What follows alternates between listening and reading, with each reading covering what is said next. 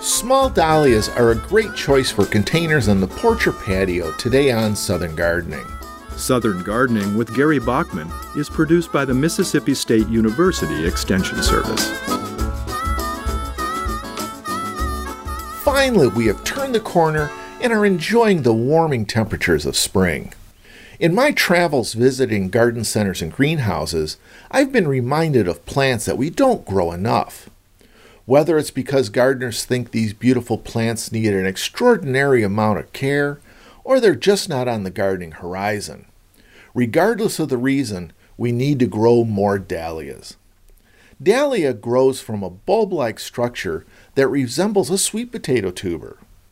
These are easy to grow plants, and if you can grow tomatoes, you can grow dahlias. Almost every garden center will have a good selection of blooming plants. Talk about instant impact. Some dahlia varieties can be over 4 feet tall, but I like the smaller selections that can be grown in containers and enjoyed on the porch or patio.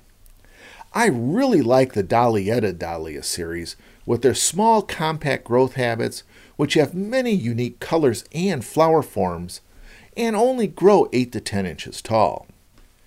Dahlias don't require any care beyond what many other landscape flowers need.